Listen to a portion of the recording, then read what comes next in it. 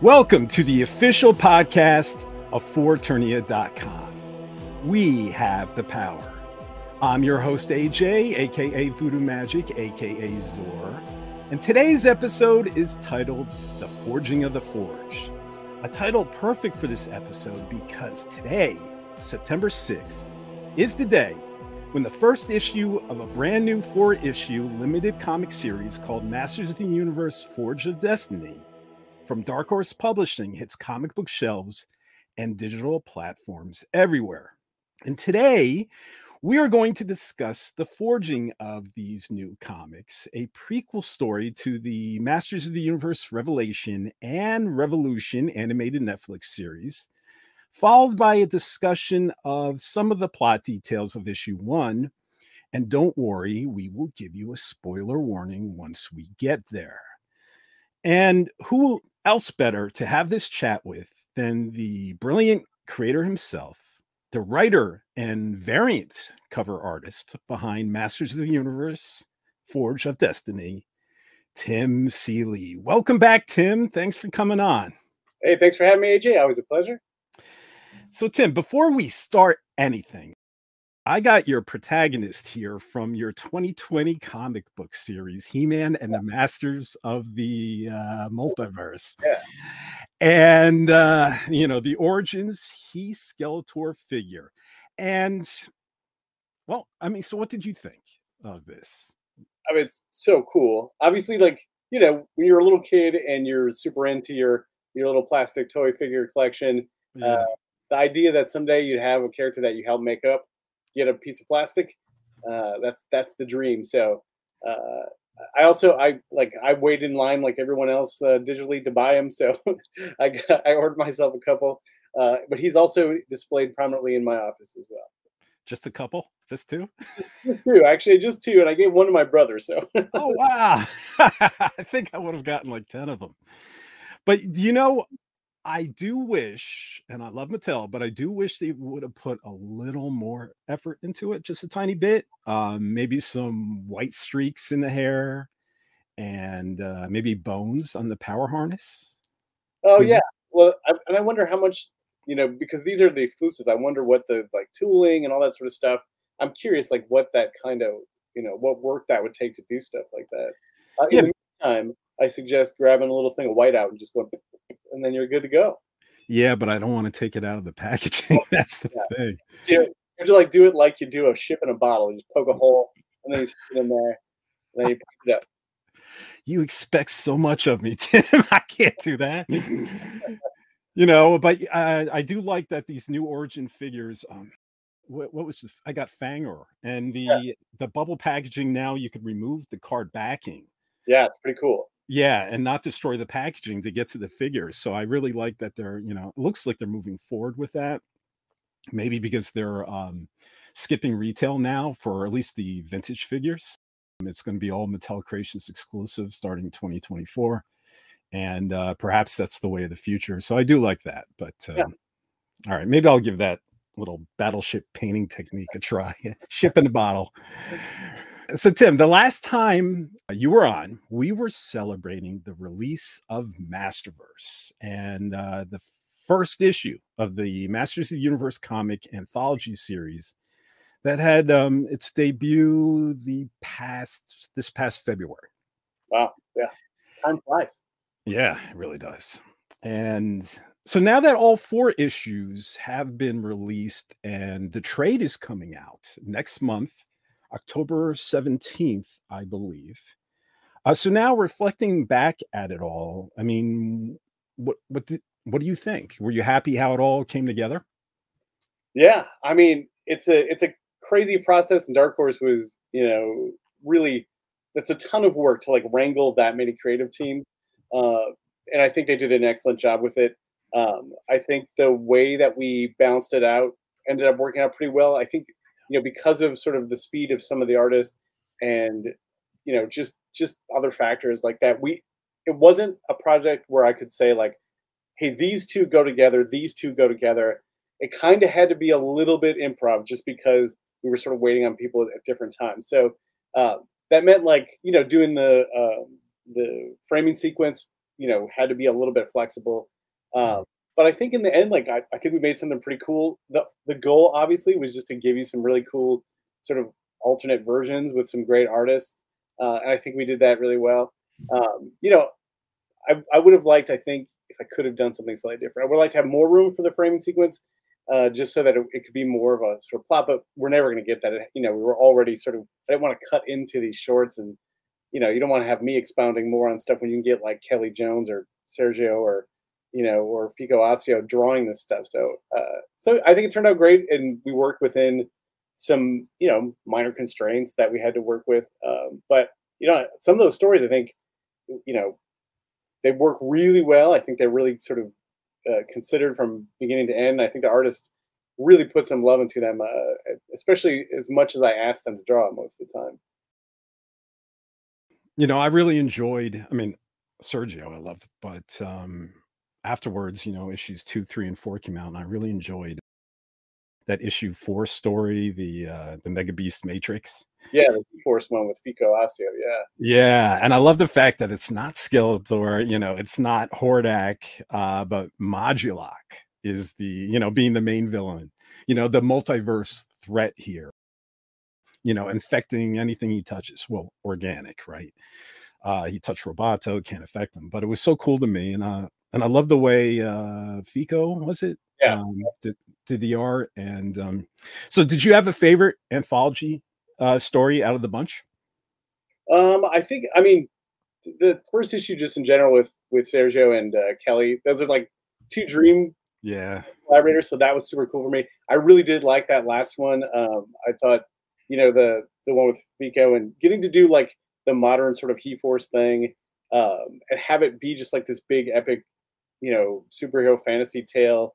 That was probably my, overall that one is probably my favorite, just because it's like takes place now, and it's like in the it affects things kind of, and kind of what you said, just getting to use a villain that is kind of outside the standard, and do some stuff we haven't seen. Plus, I just got to add in every character I could think of, like it was just full of stuff. I was sending Pico just reference like crazy, going online and pulling out all these stuff, and we put Blast Attack in a fucking comic, for God's sake. So, so I think that one was really fun. The one that David Rabin did, I thought, which was the sort of Viking one. Yeah, art on that was so cool and such a unique take on stuff. Yeah, I mean, there's just I really liked the EJ Sue one, which was the sort of Japanese manga-esque influenced one. I thought that one turned out great too. But, most of it, I thought, we made something kind of cool, and I hope people had a good time with it. It was always going to be sort of a weird project, but that's kind of the stuff you can do in comics that you can't do anywhere else. So I was, just happy to mess around. Yeah, and regarding, well, let me put a pin in that. So at the very end of Masterverse issue 4, it feels like we get a tease of what's coming next. We see Prince Adam looking out from Castle Grayskull, and we see what possibly looks like maybe a comet, reflecting in his eye. And I couldn't help, obviously, also to notice that when the Masterverse trade was announced, it said it was labeled Volume 1. So did Masterverse do okay sales-wise? I mean, as in, was Dark Horse and Mattel happy enough with the results to justify another, hopefully?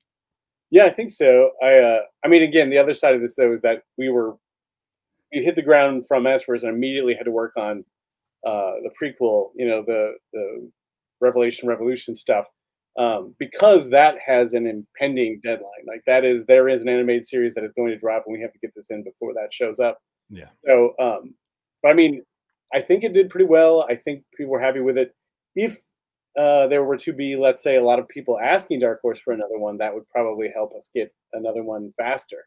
But it'll be at least 4 months, because we've got to do Masterverse or Masters of Universe Revolution. So yeah, that'll be first. Generally speaking, being someone outside of the industry, I've always been curious what the benchmark of success is. And without getting into any specifics of any specific publisher, is there like a sales benchmark usually set by a publisher, ahead of time, a sales number, a number of comics sold that determines if a comic was successful or not? It's a great question, and it'd be really hard to answer. And I can tell you that because I have independently published stuff through Image. Because there's basically three different markets at this point that you sell your comic through, which is you've got the direct market, which is comic book stores, and so that's you're putting out your stuff. That's immediate sort of sales, like you put it out that Wednesday, you get your sales in. Then there's also digital, which would be Comixology and all those sort of platforms. The Kindle, it's basically Kindle now. And then the other one is when you put the trade out, then you're switching over, and that's called the book market, and that is a different industry pretty much in general.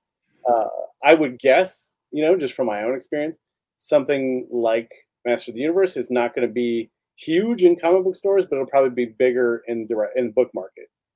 So I think sales wise, it probably did pretty well. I don't know what the cutoff would be. You're paying for a license, so that's going to factor in. But I mean, I would guess when the trade hits, that where they really find out how it's sold.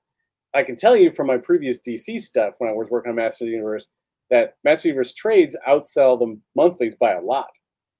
Like the numbers on Master Multiverse trade or the numbers on Injustice Master of the Universe were way higher, overall than the monthly series.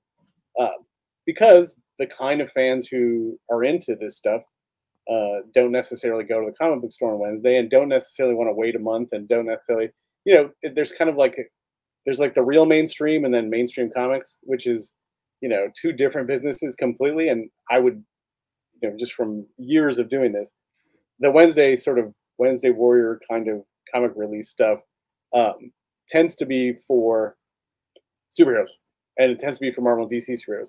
So a lot of, I know I personally have lived off trades for my entire 20 years of this job because that's where my stuff sells, I've always make stuff for that market pretty much, whether I try to or not. That seems to be where I make books for.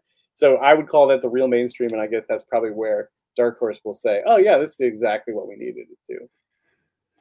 I used to hold so much weight in like that, top 100 ranking. I used to be a regular visitor back in the day of the website, comichron.com, Sure. where the public could view the top 100 comics sold in a various month. But, ever since Diamond Distribution lost the lion's share of the comic distribution business when Penguin stepped in, it's been hard to find accurate ranking data. And, so it's all a mystery to me now, but the way you're just talking here, maybe I was just holding too much importance.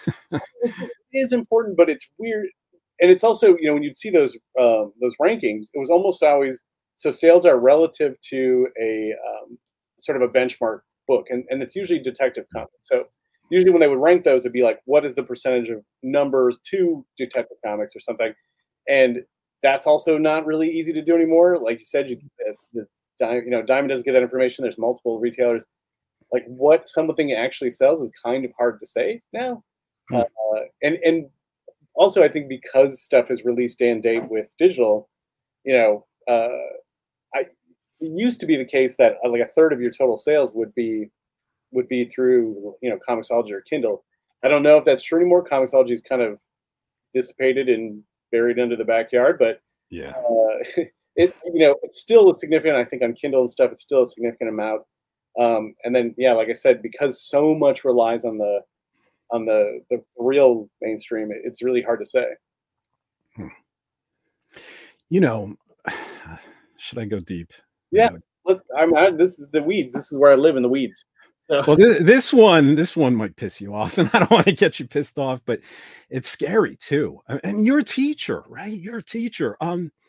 What do you do with what's going on with artificial intelligence? Because I mean, you're teaching these kids, about the market and being creative and either in art or in writing or what have you, and it feels like this is an unstoppable train where no matter what we do, there's going to be so many people, so many creatives out there that are going to be replaced by AI, and maybe the future of creators will be software engineers or, AI developers, or they give like one drawing to their AI program and the AI renders the entire comic book. I mean, what is your take on that?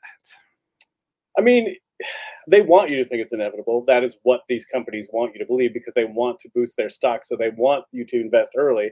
And so that is part of their narrative, is that it's inevitable, which is not true.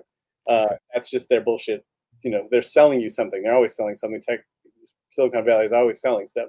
I think the reality of the AI stuff is it's right now being used by a lot of people. It's the same kind of people who always run out early and try to, sort of make a bunch of money before reality sets in, which is the same people who went out and did NFTs and sort of this kind of thing. And most of the time that stuff it doesn't shake out the way that they describe it's going to, nor does it end up being worth what they think it is. So far, AI cannot do what they're telling you it can do. It cannot write a full screenplay that is any good. It can do single images, but they have major limitations. It's not the tool they're telling you it is. It could be a tool that artists could use with what they do to generate, let's say, some sort of comp work or some sort of early takes, some sketches, some idea. I think it's good for idea generation. So far, it all looks like trash. It's mostly unable to create real context. Its scripts are not good, but they could be used as a tool. So you could use an AI to help you generate a script, to figure out some structure. But again, it's the problem it's going to face, and there's going to be lawsuits on this, is that it steals from people who do not give permission to train it. So they will tell you, no, there's so many you can't tell what it steals. And that's not true. All the things that feed into it are identified. And so there'll be lawsuits. It is currently not able to be trademarked or copywritten. So that will impede some of this stuff. But it's just going to be a fight. We're going to have to fight people trying to steal our jobs. And that's, it's basically this a way for a certain kind of market to close off the kind of people that they didn't want to deal with ever, but it doesn't exist without us. So, and I've never seen it. It does not generate good cartooning. It's terrible cartooning. Cartooning relies on the eyes of a person and the voice of a person. It does terrible comics. They're shit. They're not readable. The storytelling is bad.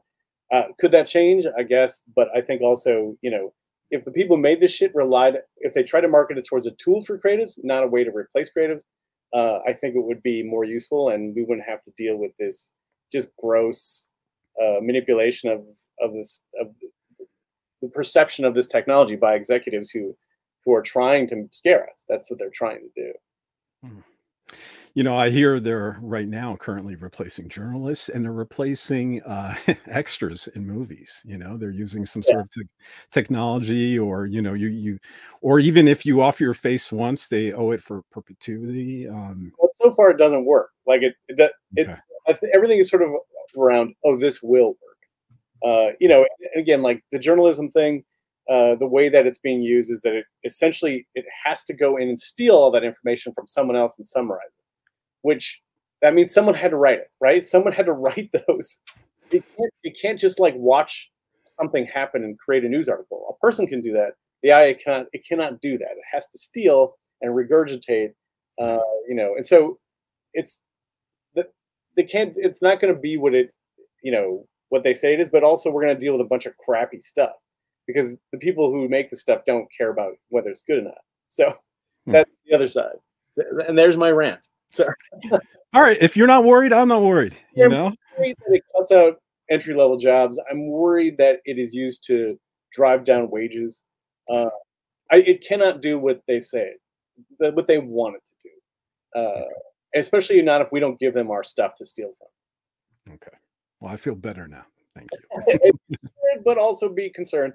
And also, it's always something to point out to people when you hear them lie about it, that's bullshit. Okay. All right. So one last Masterverse question. And then we're on to the new stuff. So in Masterverse issue 4, you had a terrific story titled Unfakeable, featuring the characters from the Netflix 2021 CG children's show, He-Man and the Masters of the Universe. with art by, it was Pez, right? Daniel Lopez. And Daniel's art was spot on. It was brilliant. And reading the story and seeing his art often felt like I was watching a new episode from the show.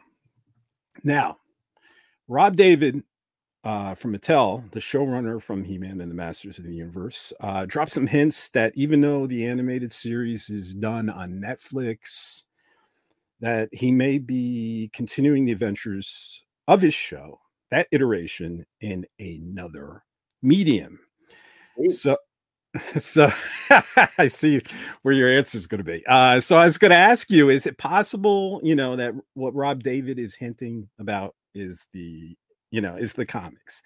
Is possibly Daniel Lopez returning and the great Tim Seeley returning to do its story? I mean, I haven't heard anything yet. That would be a lot of fun. The thing that Rob brought to this, what I think is really interesting, is that he's bringing in the artists who work on these shows to do the comics. So, so we've got Eddie Nunez, who designed the characters. In fact, the background of your of this platform right here, he's doing the art for the Masterverse or Master Revelation series, and that Pez is one of the guys who works on that show. So that's so cool that these guys are able to bring their aesthetic and their design to the comics, which is what makes them so connected to those animated shows. So, man, that'd be awesome. I would love to work on that stuff. My daughter loves that show. In fact, when we're in the car, she always says He-Man song, and I have to play the Power is Yours, Power is Ours. I have to play it like 3 times. I have that song just etched in my brain. So she loves it. When we ever talk about He-Man, that's what she references. It's that show that she loves. Yeah. So, I mean, I would do it just to have something to connect with my kid on, additional to connect with my kid on. So yeah, I love it. I'm glad that show exists. I think is one of the best versions of Master Universe I've ever seen. And there's some of those episodes, like the one where He-Man and Skeletor have to sort of keep that machine busy and they keep moving, so they do that dance. They do like that's so great. Some of my favorite stuff. And Brian Q. Miller was a writer on there. Some of the other writers I know from comics were writers, and so they did awesome stuff with that show.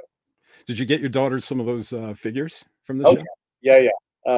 So she has Trampjaw, Evelyn, He-Man, a couple He-Mans, a Battle Cat, and then I have Ram Man because that's my favorite.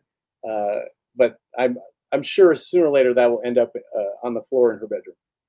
I hope more comes out in Masterverse. We have I have the He-Man, I have the Skeletor, but I was hoping more of that subline would come out, maybe like a Merman. And because I really love that Merman design. But nothing yet. I don't know. I mean, I don't think they're making the CG kids show toys anymore, and maybe those didn't sell well, and that's why we haven't seen any more, because that was pretty early introduced on Masterverse in 2022, I think. Yeah. So, and we haven't seen any since. So maybe it didn't sell well, and maybe it's just a dashed hope. I managed to get Mosquitara, which that's like one of the only ones that was completely new to the show, and I thought that design was awesome. Cool. Yeah. I actually saw some discounted. I almost picked them up. They were like at like Big Lots or something like that. They were like on heavy clearance, but it's like, it's like, this is already hard on my wife. All the things I have. If I start collecting another line, she might have to come after me. So, and she's my better half. I don't want to do that. Yeah. So you start putting your figures in the bedroom, then it's too late.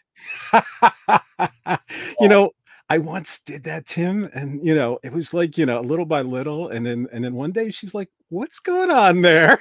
Because maybe you left it there, but after that, like, no.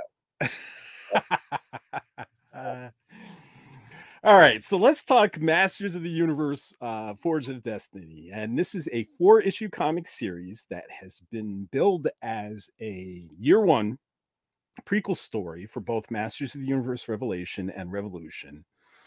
So can we talk about its genesis? Like, can you say whose idea this prequel series was? Was it Rob David's over at Mattel, or Rob. was always Rob? Yeah, it's always Rob. He's always the one with the idea. Yeah. And what was See, year one is different. I understand like a straight prequel series. So what was the goal of this series? Was there one or? Yeah, absolutely. I mean, one of the big things was we wanted to do a Master Universe series that wasn't, like as Rob and I talked about it, all the ones, especially the ones I've written, it's always like some big event, and it always ends in Castle Grayskull with someone, duking it out over the multiverse, and everybody's like, and we wanted to just do stories like a Master Universe story, and something that would fit into sort of the long legacy of stuff that has come before, but also would be something that played off some of the character relationships.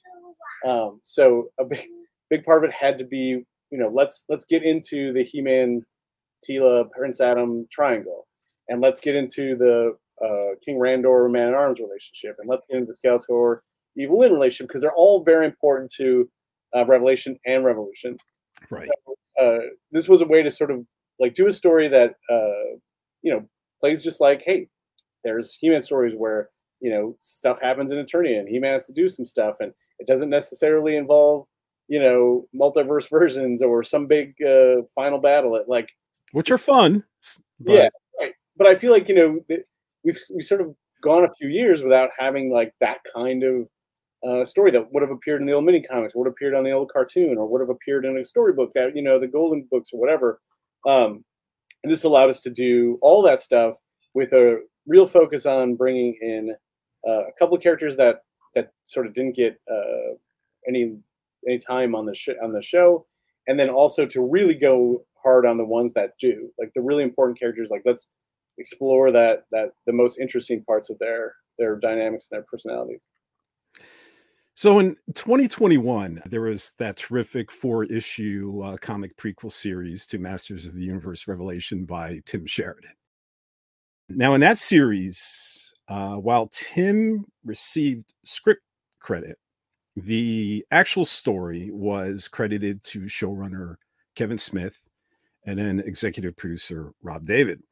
And possibly as a result, it felt extremely connected to the animated series. But in regards to your year one prequel series, Masters of the Universe Forge of Destiny, you don't have these Kevin Smith and Rob David story credits. So were you given more latitude, more free reign in regards to the story you wanted to tell?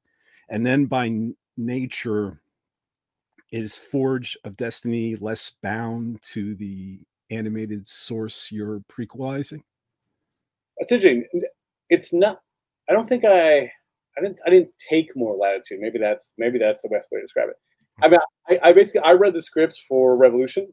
I know obviously I'd already seen Revelation, and so Rob kind of told me what he thought it needed. The basic plot is my pitch, and then Rob and I went back and forth and sort of refined like what moments needed to be there. But it's not as tied, if only because the prequel series that Sheridan did, the other Tim S, the one that he did is like, it's a character origin that ties directly into to what they're working on. The Orlax, right? Yeah, exactly. Yeah. I guess it's as tied as far as the personalities and the characters go, but it's not as tied plot wise, if that makes sense. But it definitely, sort of thematically, it's very much tied to the show. I think it's very important in that it sets up at least two relationships that are important to Revolution, and then does about three of them that are important to Revolution. Right? Sorry, other way around. Yeah, well, go with that. You're right. Well, I like you saying it was very important because back in the day, I was really into the Marvel Cinematic Universe, and I searched out a lot of the prequel comics and was severely disappointed by them, to be blunt.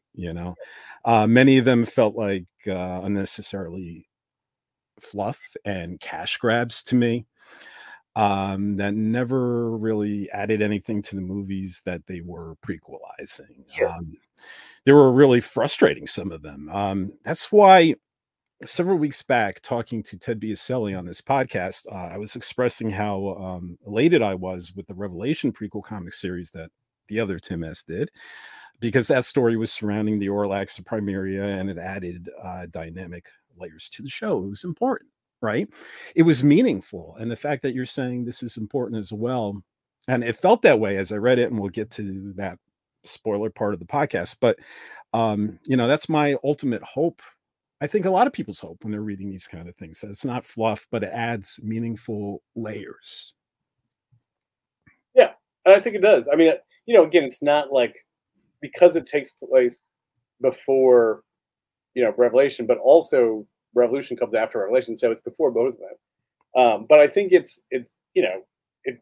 there's at least one or two plot points that definitely feed into it importantly, and most of it is just good, it's character stuff, like kind of find out why they, their connections are the way that they are, and a big part of it, I mean, really playing up I think the most important one is the Tila He-Man triangle, Adam triangle, because that is one of the most important parts of Revelation. I mean, probably the most important aspect.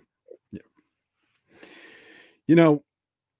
Your Masterverse Comics was a framing story, and the framing story was also a prequel to Revelation and Revolution. Right. So in regards to continuity, what comes first? Is it Forge of Destiny and then Masterverse?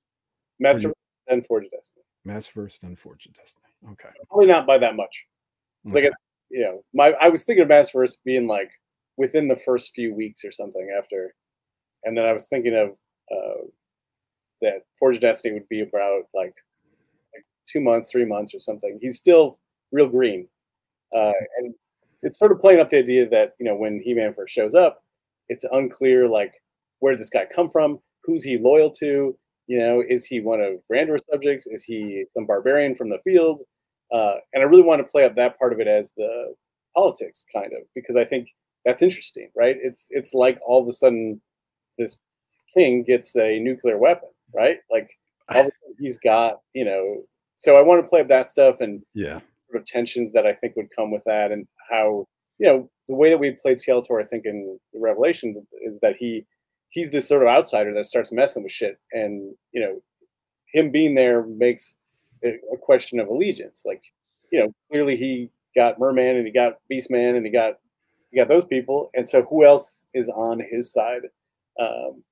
And I I went back to history a little bit for that stuff, So I don't mean to stop you. I want to get into the weeds of that right in that spoilers section there. So I want to because there are some people that actually listen and then stop and then go get the comic. I even read that in the comments. So I'm going to try and keep them, out of the spoiler territory as much as I can. So let me just grab a few more pieces from you and then we'll jump right into it. So Eddie Nunez, right? It's exciting to have artist Eddie Nunez handling these artist duties on this series, because from what I understand, he was instrumental in creating so many of the Masters of the Universe Revelation models over at Powerhouse Animation.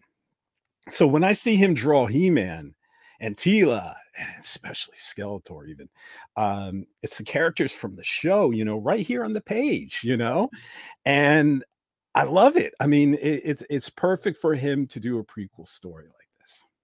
Yeah, it's awesome. It's such a get, and that's what the way that Rob runs things is. He's always, he's always talking to everybody that works on stuff, which is amazing, because I don't think any of these toy companies have ever had a guy like Rob who's just like talking to the artists and talking to the comic book people and talking to the book people and the toy people, and he's doing it every day. And so he was able to bring this in to make it work, and that's kind of a coup. I mean, it's so rare to have like an animation designer, because most of the time if you're working in animation, you're like, oh, I don't have time for comics. Also, that seems like a ton of work.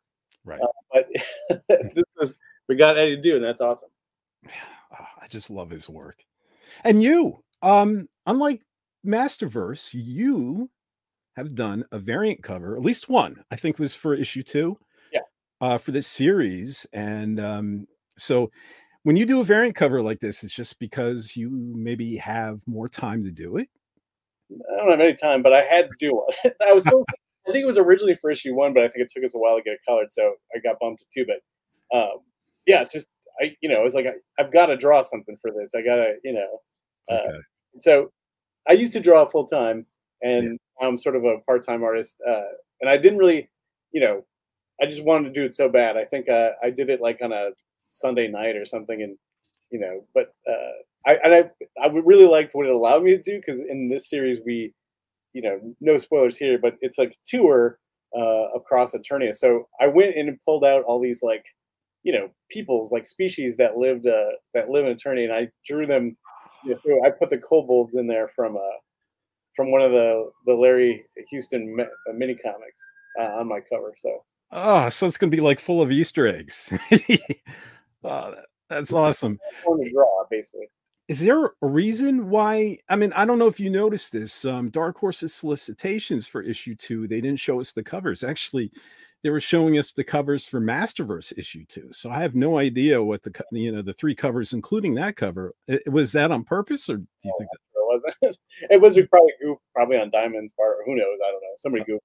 Okay, so I can't wait to see that. Oh, so, focusing on see that. Did you see the San Diego Comic-Con 2023 footage of the 2 clips of Masters of the Universe Revolution that they showed? No, Oh, I was at the show, so I didn't see anything. I was I was probably like at the bar with Mattel while they were showing, so I didn't get to see him. No. The footage looks great. They had these 2 scenes shown. The first scene, both Teddy said they came from episode 1. Okay. Because episode 1 was the only, I think the only episode that was finished. They had the soundtrack laid out, everything, and I can't believe Bear is coming back. I'm so happy about that. And then the first scene took place in, you read the scripts, you're going to know this took place in Septernia, and they were fighting Scareglow, and it looked like they were rescuing, and you don't have to comment, they were rescuing the glove of Fisto and the clamp of Clampchip. They were on like Scareglow's altar, and it looked like they were trying to undo their what Skeletor did to them, sending them to hell. And then the second clip was just a scene of Hordak and Skeletech and Motherboard, and it looks so good. It looked even in the small amount of footage we got, it looks so exciting, and this sets this great tone. You know what it feels like, especially with Hordak? It feels like Thanos, from the Marvel Cinematic Universe. Yeah, and in the scripted, well, I don't want to ruin anything, but it's sort of a reimagining, but a sequel in the way that the first one is, that Revelation was. So I think we'll be pleased. It's pretty cool. And you could talk about this. This is not a spoiler. Gwildor is coming back. He, Kevin Smith said that, they showed the figure and they said Gwildor and Orko are going to be the frenemies, and they're going to be bickering back and forth. And I'm like, this is great. Yeah, there's some good stuff in the script with those 2. Yeah, can't wait to see it. So, so right before we get to the spoilers, let's talk about Blue People for a moment on this non-spoiler side. Okay. So Masters of the Universe Revelation did this wonderful thing where many fans as children who loved the toys, who loved the Filmation show, and then grew up and cherished these fond memories, but left it all behind. They didn't stay with the fandom. When they returned to the fandom nearly after 40 years, this was because of Masters of the Universe Revelation. And thanks to Masters of the Universe Revelation, they not only re-engaged, but they stayed engaged, and they started collecting these figures. And their passion as children have been rejuvenated, and they've jumped in with both feet as adults, and it was rather wonderful to see and remarkable in a way. And so fans of this series returning that never visited any other medium other than Filmation's He-Man and the Masters of the Universe and Masters of the Universe Revelation don't recognize this blue race of people on the cover and simultaneously only know one version of Skeletor. You know, I see them in the comments and in forums. The demon Skeletor, you know, this demon from another dimension. Skeletor being a demon was stated in the Filmation show several times, and we even got to see Skeletor's dimension too in the Filmation show. And Skeletor being a demon was mentioned in the Revelation series a few times. Skeletor calls himself an interdimensional demon. So a few years after the Filmation show was over, and a lot of fans grew up and moved on to other things, there was this mini comic that introduced a possibility that Skeletor would actually be, you know, Prince Adam's long lost uncle, as you know, Keldor, you know, setting up a Star Wars moment one day, you know, I am your uncle. And Prince Adam could go, nah, you know, and fans were kind of split on that idea. And even the mini comics writer, Stephen Grant, was kind of split on the idea, and he didn't really speak of it too highly. But in 2002, as you know as well, Mike Young did the reboot series, He-Man and the Masters of the Universe, and took that Keldor idea and ran with it. And historically speaking, correct me if I'm wrong, Tim, historically speaking, this race of blue people called the Gar was really a device created to flesh out how Prince Adam's uncle, King Randor's brother, could possibly have blue skin, right? I mean, I think that was really the genesis behind it. And, you know, maybe we can't have this conversation without moving to the spoiler side of the podcast. So if you haven't read Masters of the Universe, yeah. Forge, you know the Gar in the story because they're on the cover, so that's okay, right? Yeah. Well, but let me just make that dividing line anyway. If you haven't read Masters of the Universe, Forge of One Destiny yet, and don't want it spoiled, I recommend wherever you're listening or watching this podcast, please press pause, go buy yourself issue 1, either physically or digitally, read it, and then come back and hit that resume button because spoilers are ahead. So introducing this Blue Gar race in the Revolution universe in the Forge of Destiny prequel comic is interesting to say the least. So what was your motivation, Tim, behind inserting these blue people into the continuity? Is there a grander design and connective tissue to the upcoming Revolution series, or is this just something you wanted to introduce? Well, it was my pitch because what I liked about the Revelation series was that they really played up the long-standing but kind of taken for granted aspect of Master Universe, that it's like a world where there's a balance of magic and technology, sort of. That was one of the big pitches that was so cool for me when I was a kid. Is like, wait, they have swords and laser guns, right? Like that was like, and I feel like it's sort of we take it for granted because we've seen it so many times. But so the idea that I had for this being that it was going to be partially about the sort of politics of Eternia was that if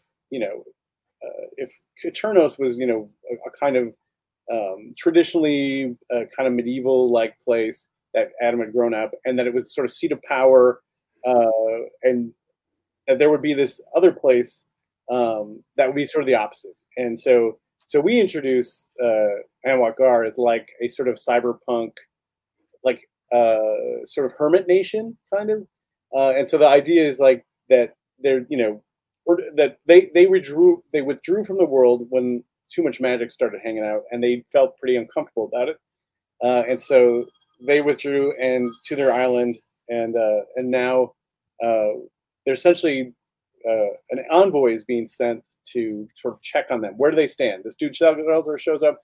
He's a demon alien from another place, and where do you stand? Are you with us? Or are you against us? Are you going to go with him? And so that's kind of the impulse for the entire story. And obviously, the Forge of Destiny comes into play here, as you've read the first issue, because it's essentially this idea that if He-Man is the nuclear weapon, like all of a sudden there's proliferation, and now everybody's got to have a balance. Like, well, if you can send this guy who can lift a house, a castle, and throw it at us, we need something else. And so that's kind of the politics of the story, and that's why I wanted to bring in Anwar Gar, because I'd never seen it played with. We heard a lot about how it was this great place in the 2002 series, but it was just this empty kind of it was just full of robots, I guess, basically. Yeah. Yeah. I wanted to see it like what was it like at its height, and there was nothing to say in this version of the story that it didn't still exist.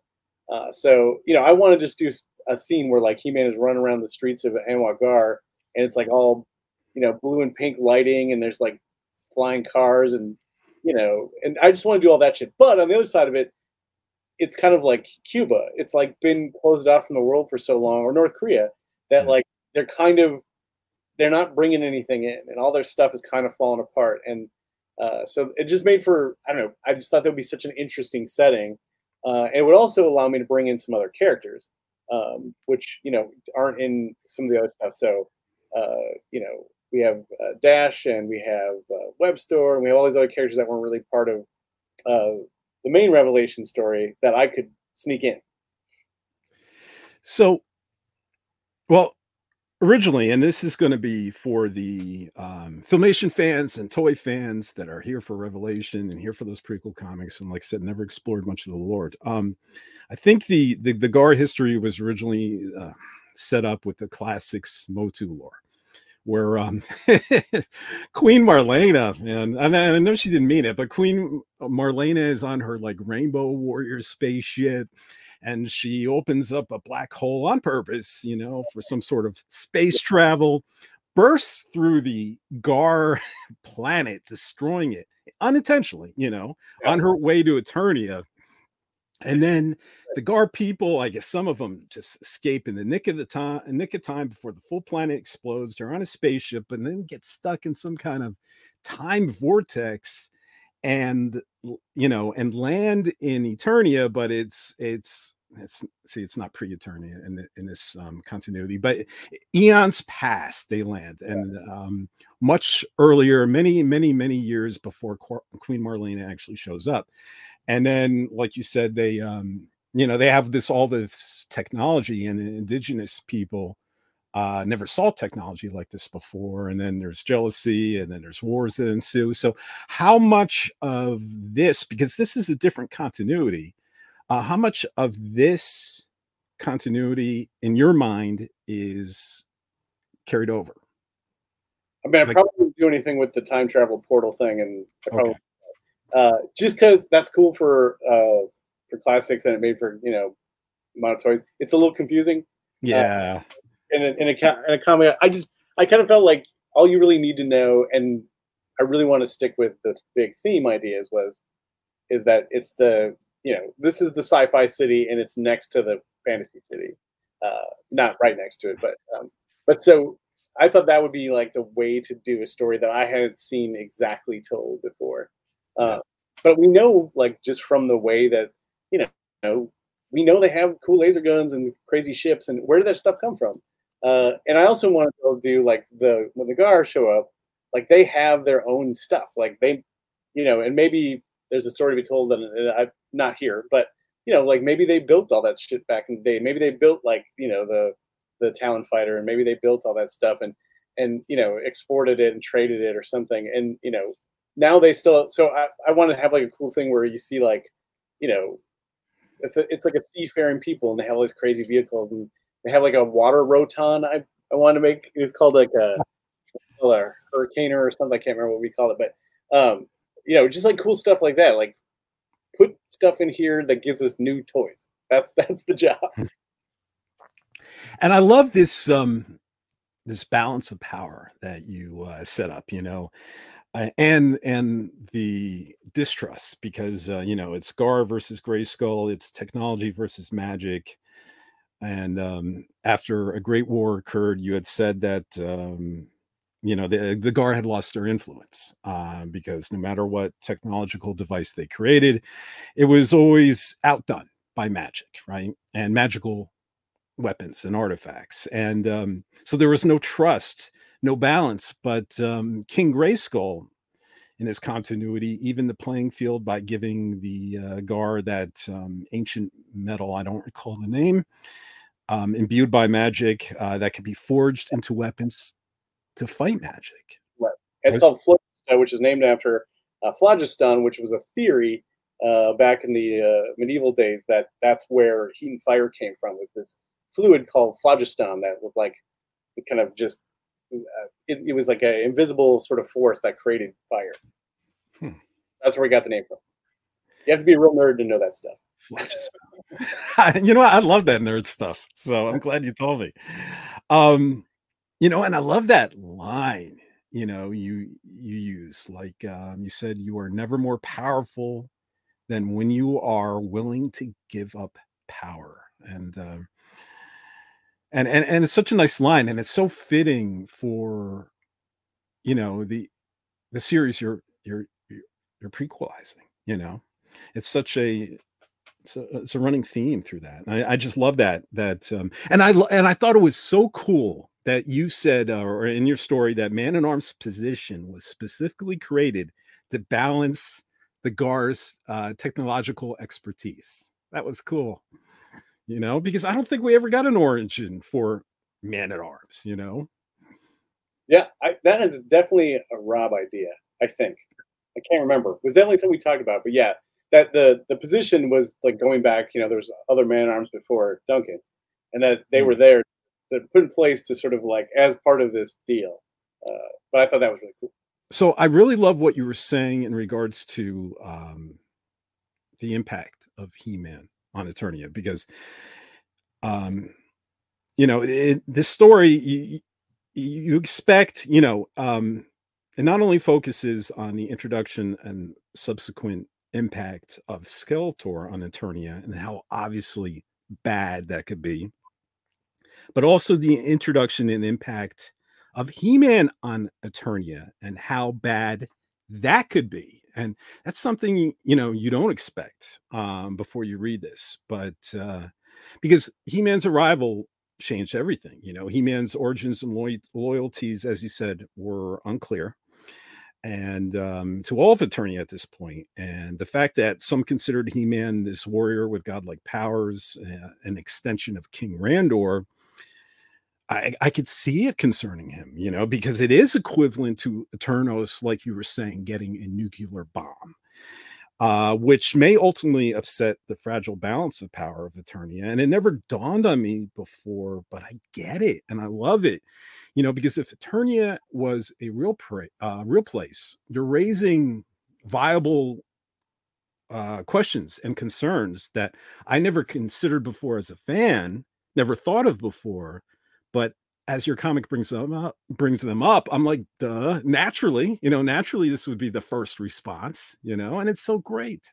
That's why I get the big bucks, man. There you go. That's it. There. No AI wrote that story. I had to be a dork with a bunch of toys for 40 years to get around that one. So.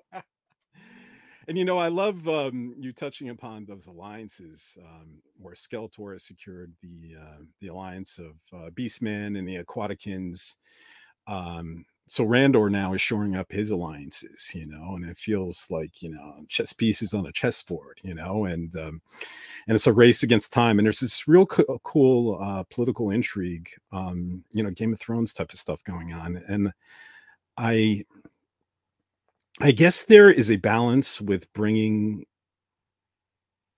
palace intrigue into He-Man comics too. You know, I mean, what I always go to is like Star Wars: The Phantom Menace. You know, some finding those boring trade disputes going on. Right, that was too much, and this is like, I think, you know, we use it more as a way to start a story instead of, you know, as a backdrop. Right? But I was thinking that same thing. It's like you can't, you know, heavily do it, but it also, I don't know. I feel like if you're going to do this stuff now, Master Universe stories, and they're primarily for adult readers, like, you know, I mean, I don't think it makes it boring. I think it makes it interesting. I think, you know, and just sort of a natural extension. Like, I'm not going to spend a ton of time on it, but you know, it's a way to do a new take on this stuff. Keep it fresh, keep it interesting, keep you thinking, and hopefully just make more toys. That's the job. You know, and I think it, and you at least with issue 1, that's all I've seen, you've hit the right balance. But I think it also been neat, and don't mean to be your editor here, to have a comic panel, like some real estate dedicated to the alliances made with Skeletor and the Aquaticans and the Beastmen, because I would love a page dedicated to that, like what did Skeletor promise them, or what did Skeletor threaten them, Right. And I mean, we've seen versions of that, like going back to the mini comics, like when he would bring in Trapjaw, Triclops, like you would see that stuff.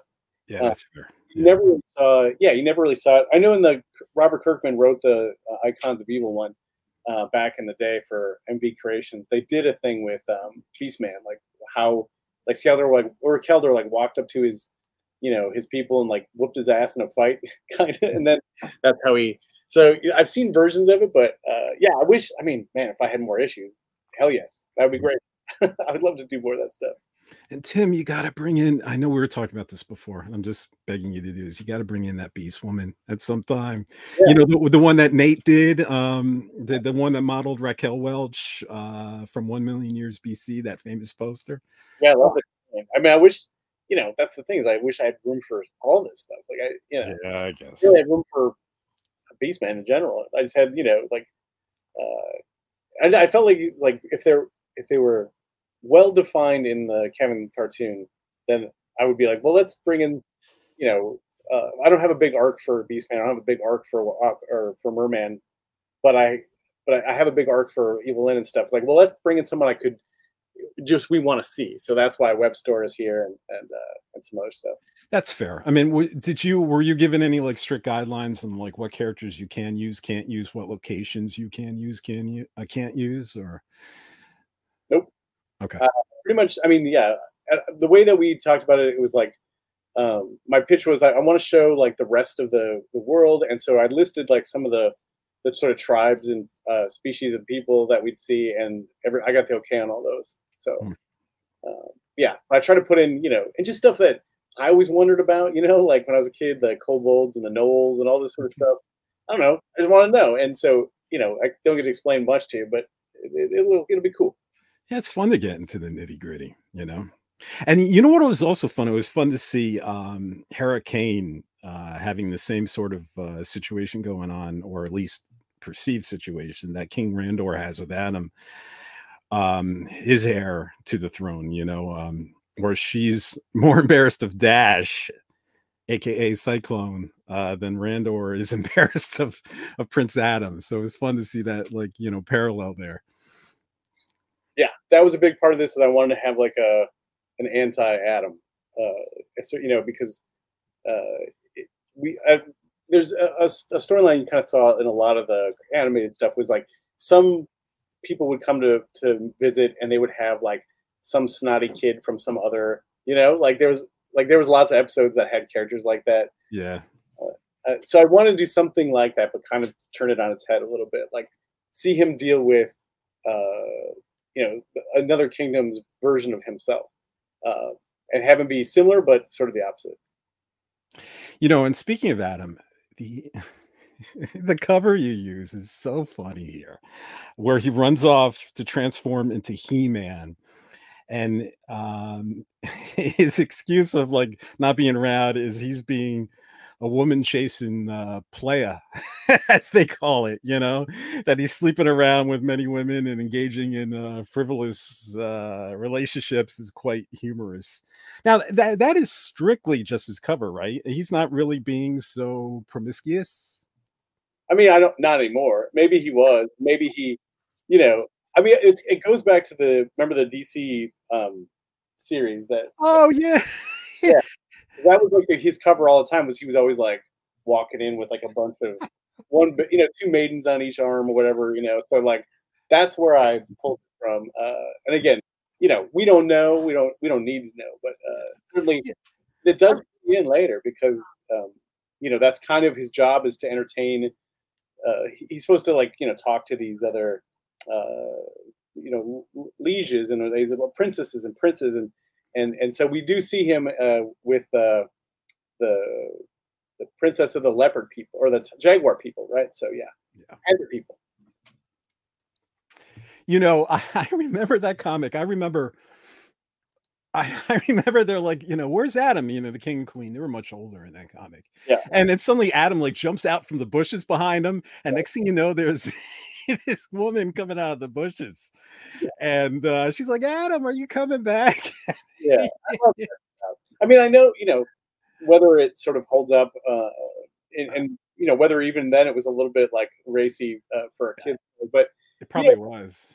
Yeah, but Well, maybe not back then. Conan was read really... it a couple different ways, and plus it's like even more innocent than most Archie comics. I mean, Archie's always making out with everything, so it's totally fine. But I thought that was such a. It's also like a reason why Tila's always like, oh, like that. That's because she's like this, really strong woman, and she's like got this position, and she would always just be like, and there you are, like finding all the like just the the dumb ninnies and like taking advantage of your like she would be so disappointed. I felt like that was such a interesting character connection there that and even though he's clearly like got feelings for Tila, he has to keep up this thing where he's like, yeah, it was it was the princess of the Jaguar people. I had to make out with her, like like he has to fake it out. I love that stuff. I love that tension. That's my favorite sort of superhero trifecta, love triangle stuff. And it's so good, Tim, because you have this heavy dynamic where Tila is starting to resent Adam. She was going to be promoted to, what was that, the Earl of the Army, the Earl Marshal of the Army. But Adam started acting up, because of his secret job as He-Man, of course, but disappearing, acting like a fool, running away from danger. And then suddenly her new job is to fixate on Adam and make him the man that his father wants him to be. So, I can't even imagine the guilt that Adam must be feeling, And when Tila says, I can't respect you anymore, that because Adam has everything and he's taking it for granted, while He-Man is out there giving everything of himself to others. What a person Adam is to still keep that secret to protect her. I mean, I don't think I could do it. I'd be like, oh yeah, I'm He-Man. Yeah. I just that's the torment. That's the that's the real conflict for Adam is that he doesn't, and it's why I know there's this sort of like sometimes it's kind of uncool to have a character who turns into some other guy. And I know Clark Kent in glasses is not that big of a change, but it's like, whatever, it doesn't matter. It's about what it means, like it's what does it mean to be someone else? And that guy gets the credit and you don't. And then you get in trouble for being that guy. Like that's the superhero story. That's Superman. That's, that's Billy Batson and Shazam. That is Spider-Man. Like that's all the most important ideas there of like what makes a can't must superhero story. And I loved that about the going back to the DC series, the Paul Kupperberg one, and then the original animated series. Like that was part of the story. Yeah, and Adam to me, at least with Clark Kent, Adam to me is much more interesting than Clark Kent because Clark is hiding his true identity while Adam is trying his best to preserve his true identity. Yeah, that's great. And really, and what his loved ones feel about him, So it's then the other side of it that and I hadn't ever thought of it, but I was thinking about this book is like Adam actually. He's less powerful as He-Man than he is as Prince Adam, because as Prince Adam, he is the heir to the entire planet, and then he becomes his less power, which is so great. And it's like I don't know why I'd never thought of that before, but I was like, we have to talk about that here because what is power? Like yes, he can punch real hard, and yes, he can throw stuff, and yes, yes, he's got this lightning sword, but Adam, if he wanted to. And you go back to sort of the history of kings and the sort of royalty, like he could anything he wants, he could make happen. People would listen to him and they would do it for fear of their own lives. And that's power. Like that is what rich people have fought for the entirety of human history is the power to be able to say whatever and do whatever they want and have people do things for them. That's what they want. And so like the idea, and that's why bloodlines are created. They're fake. But this whole thing that's created, that this is this God King. This person was given this powers so they can hang on to that. That's it. So I feel like we have to kind of talk about it. I mean, it doesn't have to be everything, but it's got to be a theme, and it's got to be about what does he give up? Yeah, that's got to be brutal. Oh, speaking of brutal, Evil Lynn, the way she roasts Dash's buddies.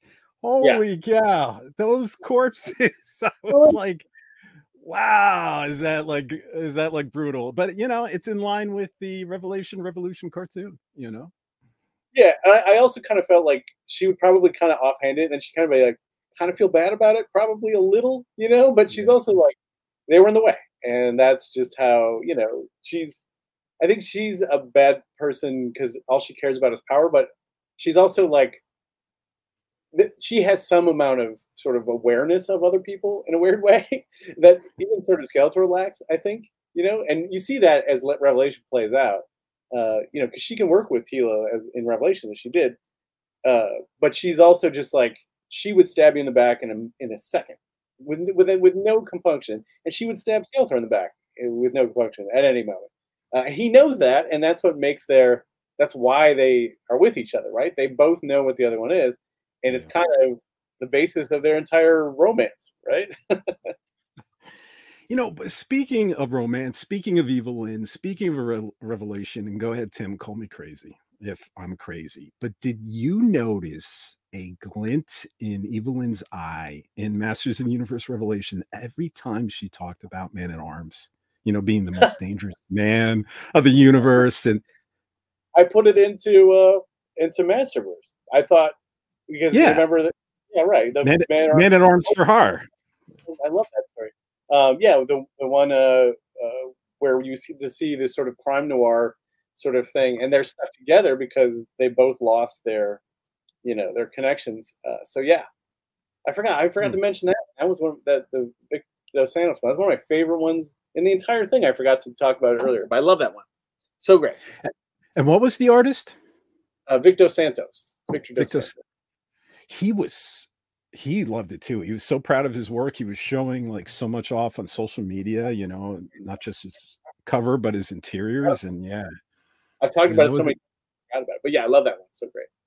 Yeah, that is a good one. All right, what else do we have left? It's just one issue. Battle Cat. I noticed in the first issue, it appears that Battle Cat doesn't talk here like he did, or rather didn't, in Masters of the Universe Revelation. So is that intentional? Is it organically to connect with Revelation? Because Kevin Smith did reveal, it was during the 40th anniversary panel at San Diego Comic-Con 2022, that Battle Cat will finally talk in Masters of the Universe Revolution. It was a decision he made in Revelation not to have him speak. And then he played around with the idea, and they decided, who was the actor playing Battle Cat and Cringer? Escapes me. But he did such a good job that they even wrote like extra lines for him because it was just fantastic. So was this conscious, or am I just reading too much in a couple panels of issue 1 where he just goes rawr and doesn't say anything? The rule, as I understood it, was that before then he doesn't talk. Okay. He does have Cringer, of course, and he gets quite a few lines in this, but Battle Cat doesn't talk. I mean, it's fine. It's it kind of works, and we don't. That's the other hard part, I think, sometimes about having He-Man run around on Battle Cat is like, then he's always got like his best bro with him, and for this I needed him to be alone. So, well, you'll see. We separate them, and I think it works pretty well. And I like that it was organic, that there was that thought process behind it. So, and then maybe one more thing would be Web Store, and maybe I'm not remembering it from the 2000X series, or maybe my eyes deceived me, because there was an angle of the art where Web Store looks miniature in size. Did I see that correctly? No, I hope not. He's not supposed to be miniature. Okay. So it's the way because Evil Lynn had called her our tiny spider or something like that. Yeah, I think that was just an insult. Yeah.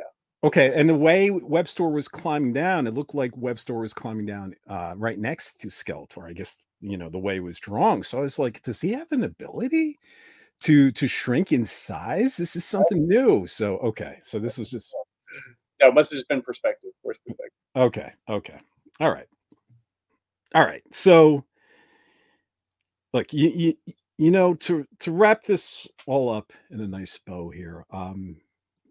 Back in 2021, I guess I was debating someone about the quality of Masters of the Universe Revelation. Obviously, I loved it. But this person I was debating with, very nice guy, I think his name was Dice. He didn't, love it so much. So we came to an interesting impasse or understanding where I said, I love the 2016 Guardians of the Galaxy movie. And my favorite moments were those emotional character moments over and above the action. And he said to me the opposite, where the action for him was the best part. It superseded by far the emotion. So knowing where I come from, the first issue of Forge of Destiny really spoke to me in regards to all of the characters' interactions, especially between Tila and Adam. But even when Skeletor yells "No," and sends like chills through Evelyn's and Webstore's spines. Does Webstore have a spine? I guess so. Yeah. And it really speaks to me. And so far, after reading, issue 1, I found it a wonderful counterpart to Masters of the Universe Revelation. So bravo, Tim. Very well done. Thank you. I appreciate that. I mean, for me, action doesn't mean anything if we don't care about the characters. Otherwise, yes, there's a difference between action and mayhem.